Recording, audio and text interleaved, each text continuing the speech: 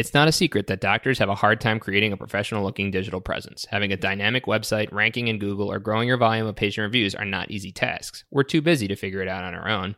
Over the last 20 years, Advice Media has developed the pyramid of success to help physicians do just this. Do you want to attract more patients, generate more calls and emails, enhance brand awareness, protect your online reputation? Schedule a demo with Advice Media to learn how. On top of that, receive a $60 Amazon gift card just for chatting with them. 3 in 5 patients will choose one provider over another because of a strong online presence. Are you making sure you're the one who stands out? Don't delay booking your demo today. Go to drpodcastnetwork.com/advice media. That's drpodcastnetwork.com/advice media. Welcome to the Talk to Me Doc podcast, where it's all about serving the early career physician. Let's talk about the unique issues that face us so we can create a better future for ourselves and those to come. And now your host, Dr. Andrew Tisser. Hey everybody, it's Andrew, and welcome back to the Talk to Me Doc podcast. I'm so happy you're here. For my returning listeners, thank you so much. For my new listeners, welcome, because today, like on every episode, you're going to hear from the best guests all around healthcare and beyond, discussing issues relating to the early career physician. Today we have a guest appearance recap on the wonderful podcast, Rounds to Residency. In this episode, I am interviewed by the wonderful Chase DeMarco. Chase holds a master's and an MBA and is an MD PhD candidate. He is founder of Free Med Ed and the CEO of Find a Rotation Clinical Rotations platform. He hosts the Medical Numinist podcast and Rounds to Residency podcast and is co-author of the book Read This Before Medical School. Well, listen in. Andrew Tisser is an emergency physician and the host of the Talk to Me Doc podcast. He also offers physician coaching and career consultations. But today, Andrew is here to help us get into and through our clinical education, including tips for communicating with teammates, specialty selection, and implementing student goal-setting strategies. Andrew, great to have you on today. Hey, Chase. Thanks so much. Good morning. Good morning. And for the audience, how about we go into just a little bit about you and your podcast, and we'll cover a little bit more about that later and all the career information, but just a couple of seconds about who you are and why you do what you do. Okay, great. Yeah, my name's Andrew Tisser. I did medical school on Long Island at New York College of Osteopathic Medicine. Went on to emergency medicine residency at Syracuse, New York, upstate, a medical university. Lived in Chicago for a little while with my wife, but now we reside just outside of Buffalo, New York. I'm still a full-time emergency physician in a rural hospital setting, as well as the medical director of our local urgent care. Additionally to that, I have my podcast, Talk to Me Doc, which we talked about, and my consulting business, Talk to Me Doc. So that's kind of where I'm at these days. So you definitely seem to have your hands full, kind of all over the place. Lots of hats, I like to say. Yeah, I mean, that keeps life interesting. It does. I guess the rural setting's got to be a little bit nicer than any urban setting right now with all the COVID stuff going on too. Yeah, I mean, I feel for my colleagues that are still in Chicago. I'm happy to not be in the inner city of Chicago right now, I'll tell you that. But rural hospitals have their own challenges. Very true. Very true.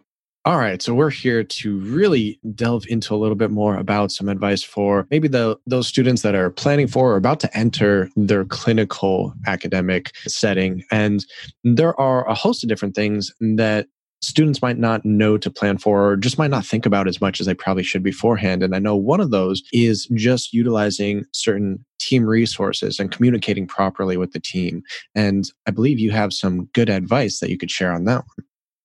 Yep, sure. So my wife says that I talk too much, all right? I'm the guy that talks to people on the plane, unfortunately. But I think involving everyone in the team into your learning is really important. Doing something nice for the nurses in your first week or so really goes a long way, because they tell you if you make one nurse mad, that's it, you're done, because it travels like wildfire. Let's, for example, nursing is you can really empower them by having them teach you things.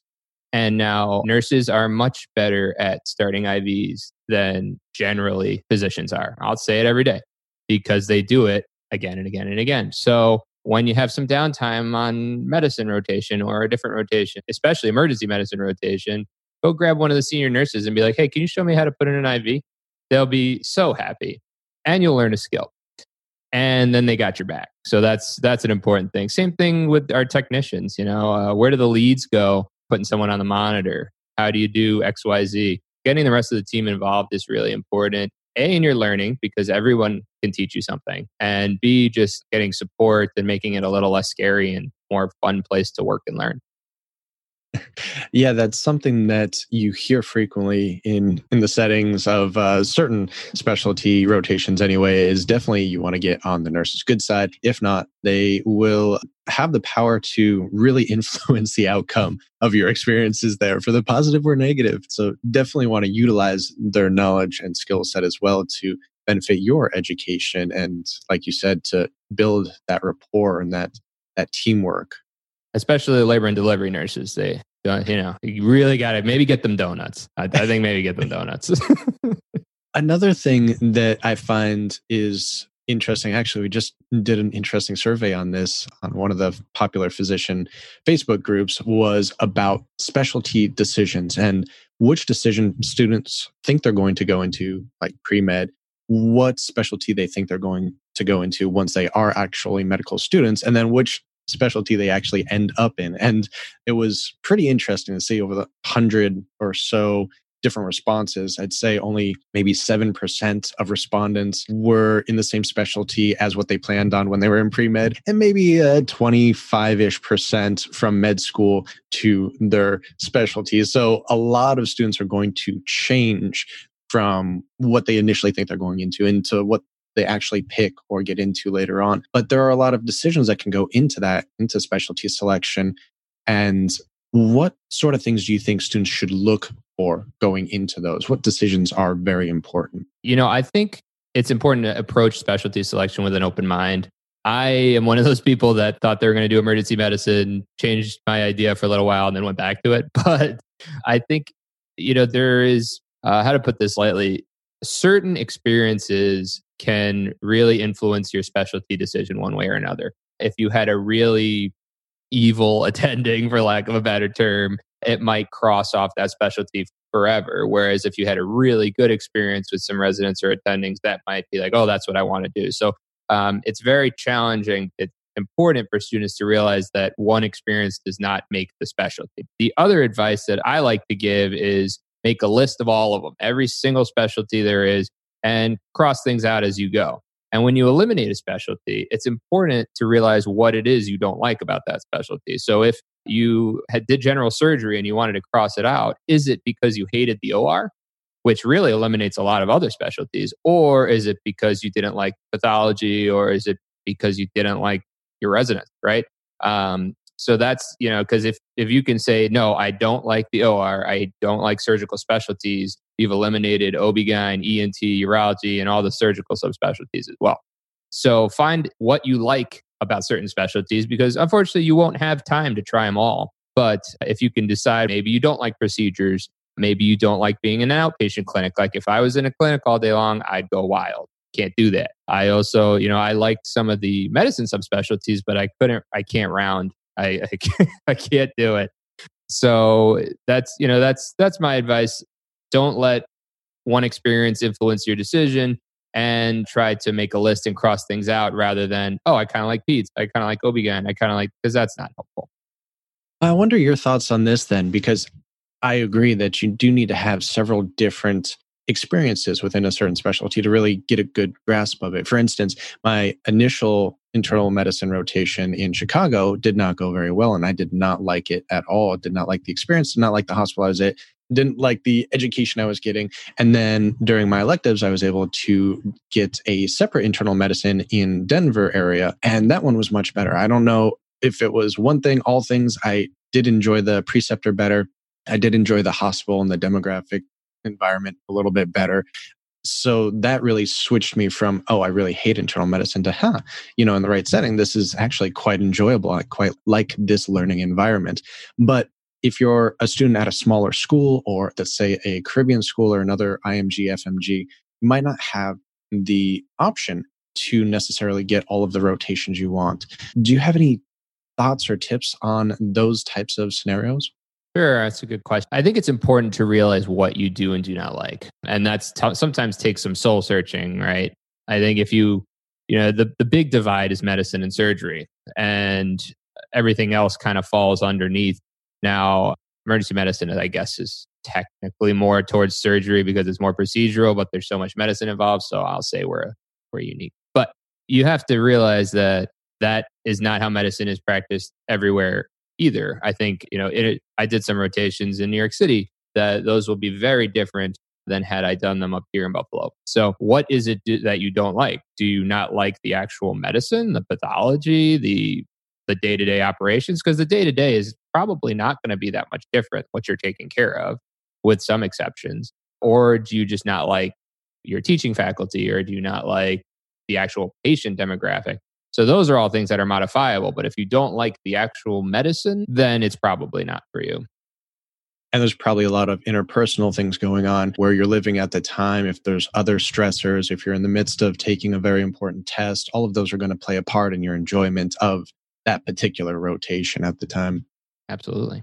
As we kind of progress from these clinical rotations, clinical experiences, getting close to the end maybe, and heading towards residency, what would be some great tips to look for, to plan for now, to make sure that the residency selection process goes properly? And I know this is a very complex topic, but if you just have like a couple of top tips to share.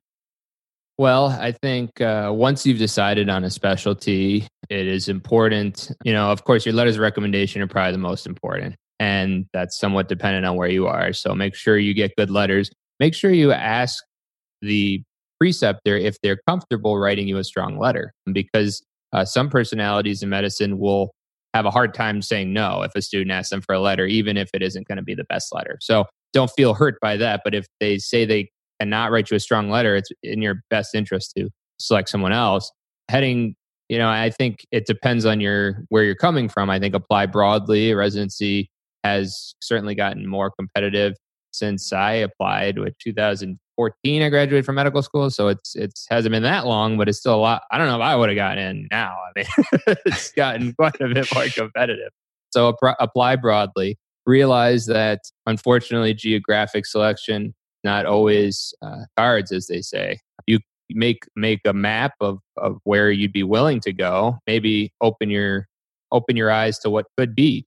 For example, my wife matched rheumatology fellowship in Chicago. Neither one of us had ever been to Chicago in our lives, but we had heard that there was good training there, and man, we loved it. We had so much fun in the 2 years we were there. Love that city now. Have an open mind and realize that the match process is a beast. Unfortunately, it is. I wish there was a better way, but apply broadly, get strong letters, and that's all I can say. Really, enjoy the end of fourth year. Yeah, I haven't looked at any stats on this for a while, but I wonder what the numbers are as far as the number of increased amount of students applying for residency every year compared to the actual spots available. If those are going up in a percentage that makes sense for the increased need for doctors and the increased number of students applying, or if it's just kind of plateaued. And that's also why that's where our bottleneck is, unfortunately. Yeah. There's a lot of unmatched students. This keeps increasing and we can't keep up with the student because a lot of that comes from federal funding. And not to get political, we unfortunately are not having as many residency spots as we would like. And we have a lot more medical schools. It's really making it even more difficult than it once was for our IMG students and FMG students. Yeah, it's definitely more complex than we're going to be able to discuss on here. Yes. With your consultation, with your coaching, I know something that you cover a lot is goal setting, and goal setting in the short term, but also in the long term. Mm-hmm. So what are some ways to go about goal setting for students? When should they start doing this? Should they do it all the way throughout? Does it change when they're pre-med versus med student versus about to go into residency? How do you go about approaching goal setting as a student? Sure. I think goals are important for everyone at every stage in life. Big fan of SMART goals, the acronym: specific, measurable, action-oriented. AR. What did I miss? T is time-bound, and did I miss it? Reasonable? Oh, yeah, that's right. I haven't had my coffee yet. SMART goals. So it's very important to have a system of setting and maintaining goals. Now, you've had goals your whole life, right? One of the goals was to get into medical school, and you successfully did that. So the way I like to think about it is think of a time that you achieved what you wanted to achieve. That could be getting into medical school. That could be going out with the girl of your dreams. That could be any of those things. And what were the beliefs that you had that allowed you to succeed in that goal? And then think about something that you're working towards, that's residency or crushing step 1 or 2, and what are your belief systems about that, about being able to achieve that goal? Now think about the time that you failed, which is a terrible word, but because there's no failure, just feedback, right? So think of a time you didn't achieve a goal and your belief system about that. And you'll see themes emerge as you look at things that you've accomplished and things that you're hopeful to accomplish and things that you didn't accomplish. Take some of those good beliefs and layer them over the bad ones, right? It's because can achieve really as physicians, as medical students, as just professionals in general, we can achieve so much as long as we don't have a lot of negative self-talk and a lot of issues with our mindset that affect how we perceive our goals and our ability to achieve them. So long answer to your question, but I think, yes, it's always important to have goals, whether they be short-term or long-term. And I personally like writing them down every day. I like waking up and writing down my goals. And I like to write them as though I've already achieved. I have X amount of money saved for retirement, or I earn X amount of money in my side business per month. It doesn't have to be monetary goals either. I have matched anesthesiology at my number 1 spot, et cetera, because that kind of sets the brain on the path to success. And there's something to be said for writing things down as well. I mean, you tablet users can do it too. Still stuck. I got to write it down. I've definitely heard that writing it in sort of the past tense or current tense is more beneficial psychologically somehow. I don't understand the mechanism than writing it as a future desire. So I have achieved this. Not I will, but I have makes a difference somehow. So it's an interesting distinction, I suppose, to make. And I had to look it up just to make sure because, I haven't had my coffee this morning either. SMART is specific, measurable, assignable, relevant, and time-based. Although I have seen some of those swapped out with other similar words before. But it's a great tool to use just so you cannot have this general idea of where you want to go, but you know exactly where you want to go, how you're going to get there, and what time frame you're giving yourself to make sure you stay on target. Exactly. I mean, saying I want to do well on this test is not helpful. Whereas I want to be in the 95th percentile at the end of 2 months. And those types of things are much more actionable to the brain as well. And I think the writing in the present tense issue gets to some kind of visualization. Athletes do as well. Just sitting there and visualizing yourself achieving what it is you want to achieve, which has been athletic science for years. Oh, okay. That could make some sense. I just haven't really looked into it before, but I definitely heard how beneficial a visualization process can be. So I'll have to look into that more now. It's bothering me that I don't know more about it. Another topic that you do discuss often in your podcast and consulting and such is about financial moves, whether it be student loans or how to personal finance during residency with limited incomes.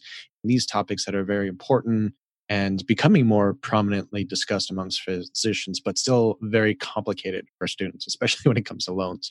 So what are some things that we could think about earlier on than we probably normally do?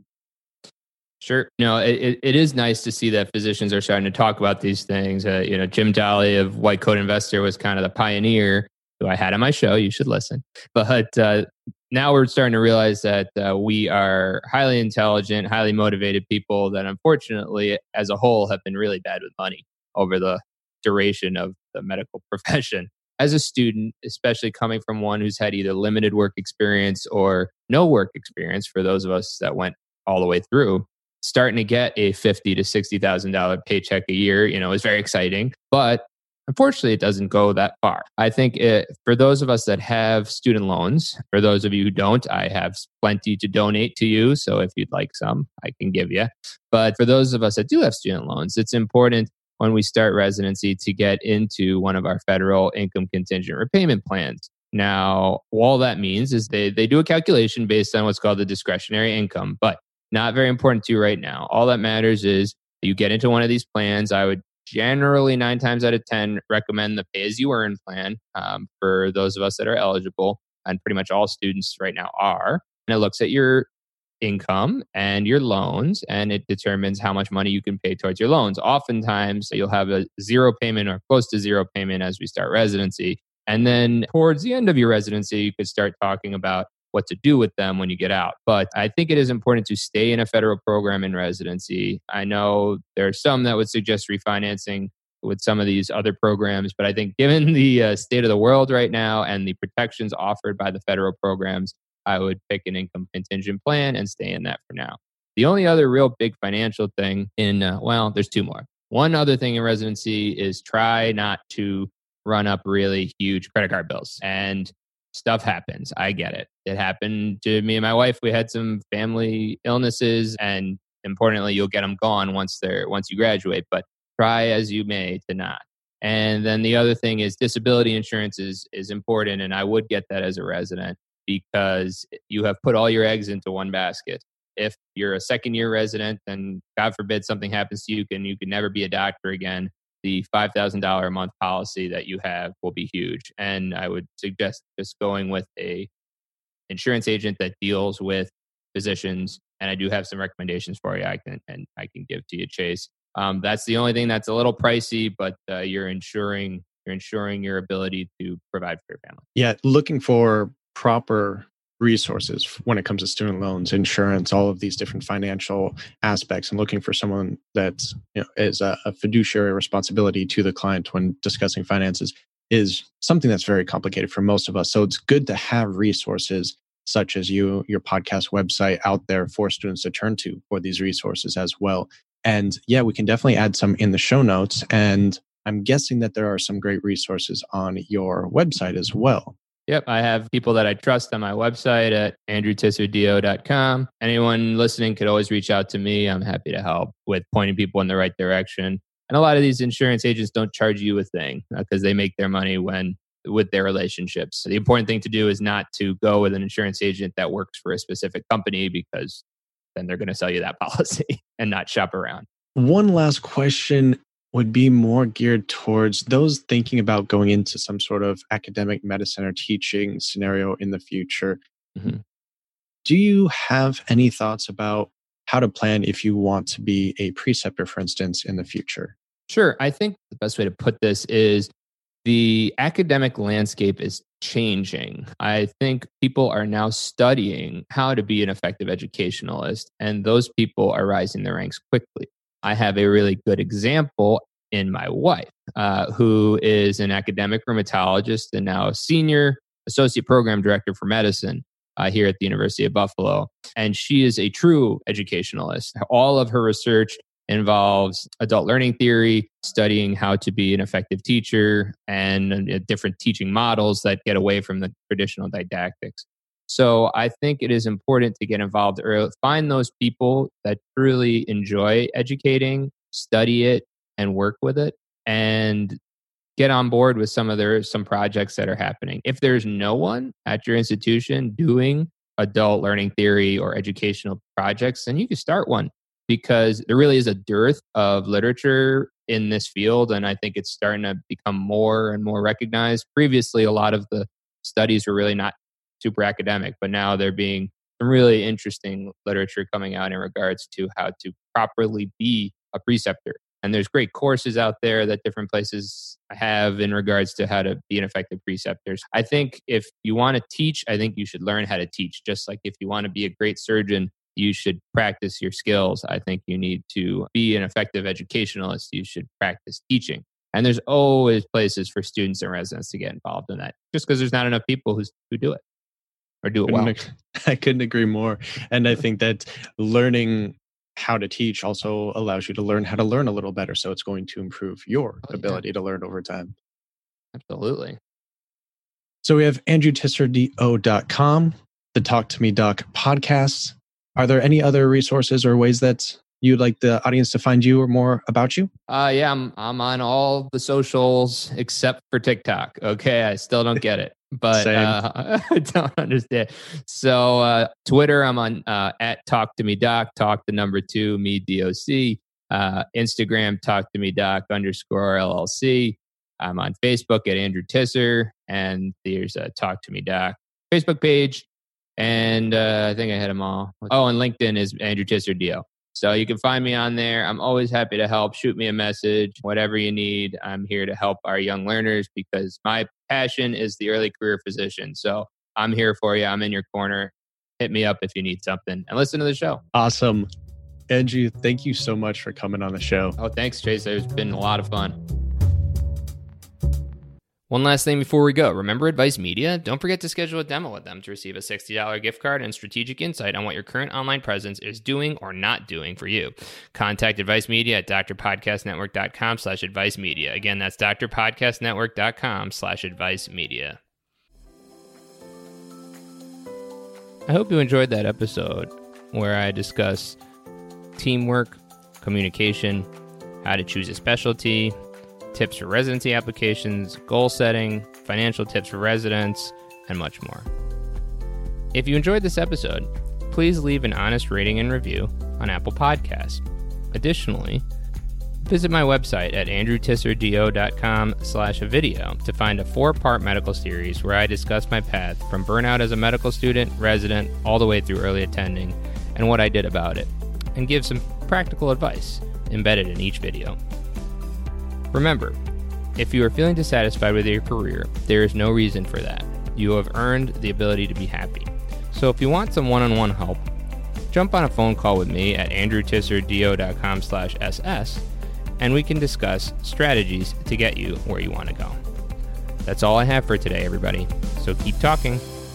All opinions expressed by the guest in this episode are solely the guest's opinions and do not reflect the opinions of Andrew Tisser DO, Talk to Me Doc LLC, or any affiliates thereof. The guest's opinions are based upon information he or she considers reliable, but Andrew Tisser DO, Talk to Me Doc LLC, nor any affiliates thereof warrant its completeness or accuracy. The guest, Andrew Tisser DO, Talk to Me Doc LLC, or any affiliates thereof are not under any obligation to update or correct any information provided in this episode. The guest statements and opinions are subject to change without notice.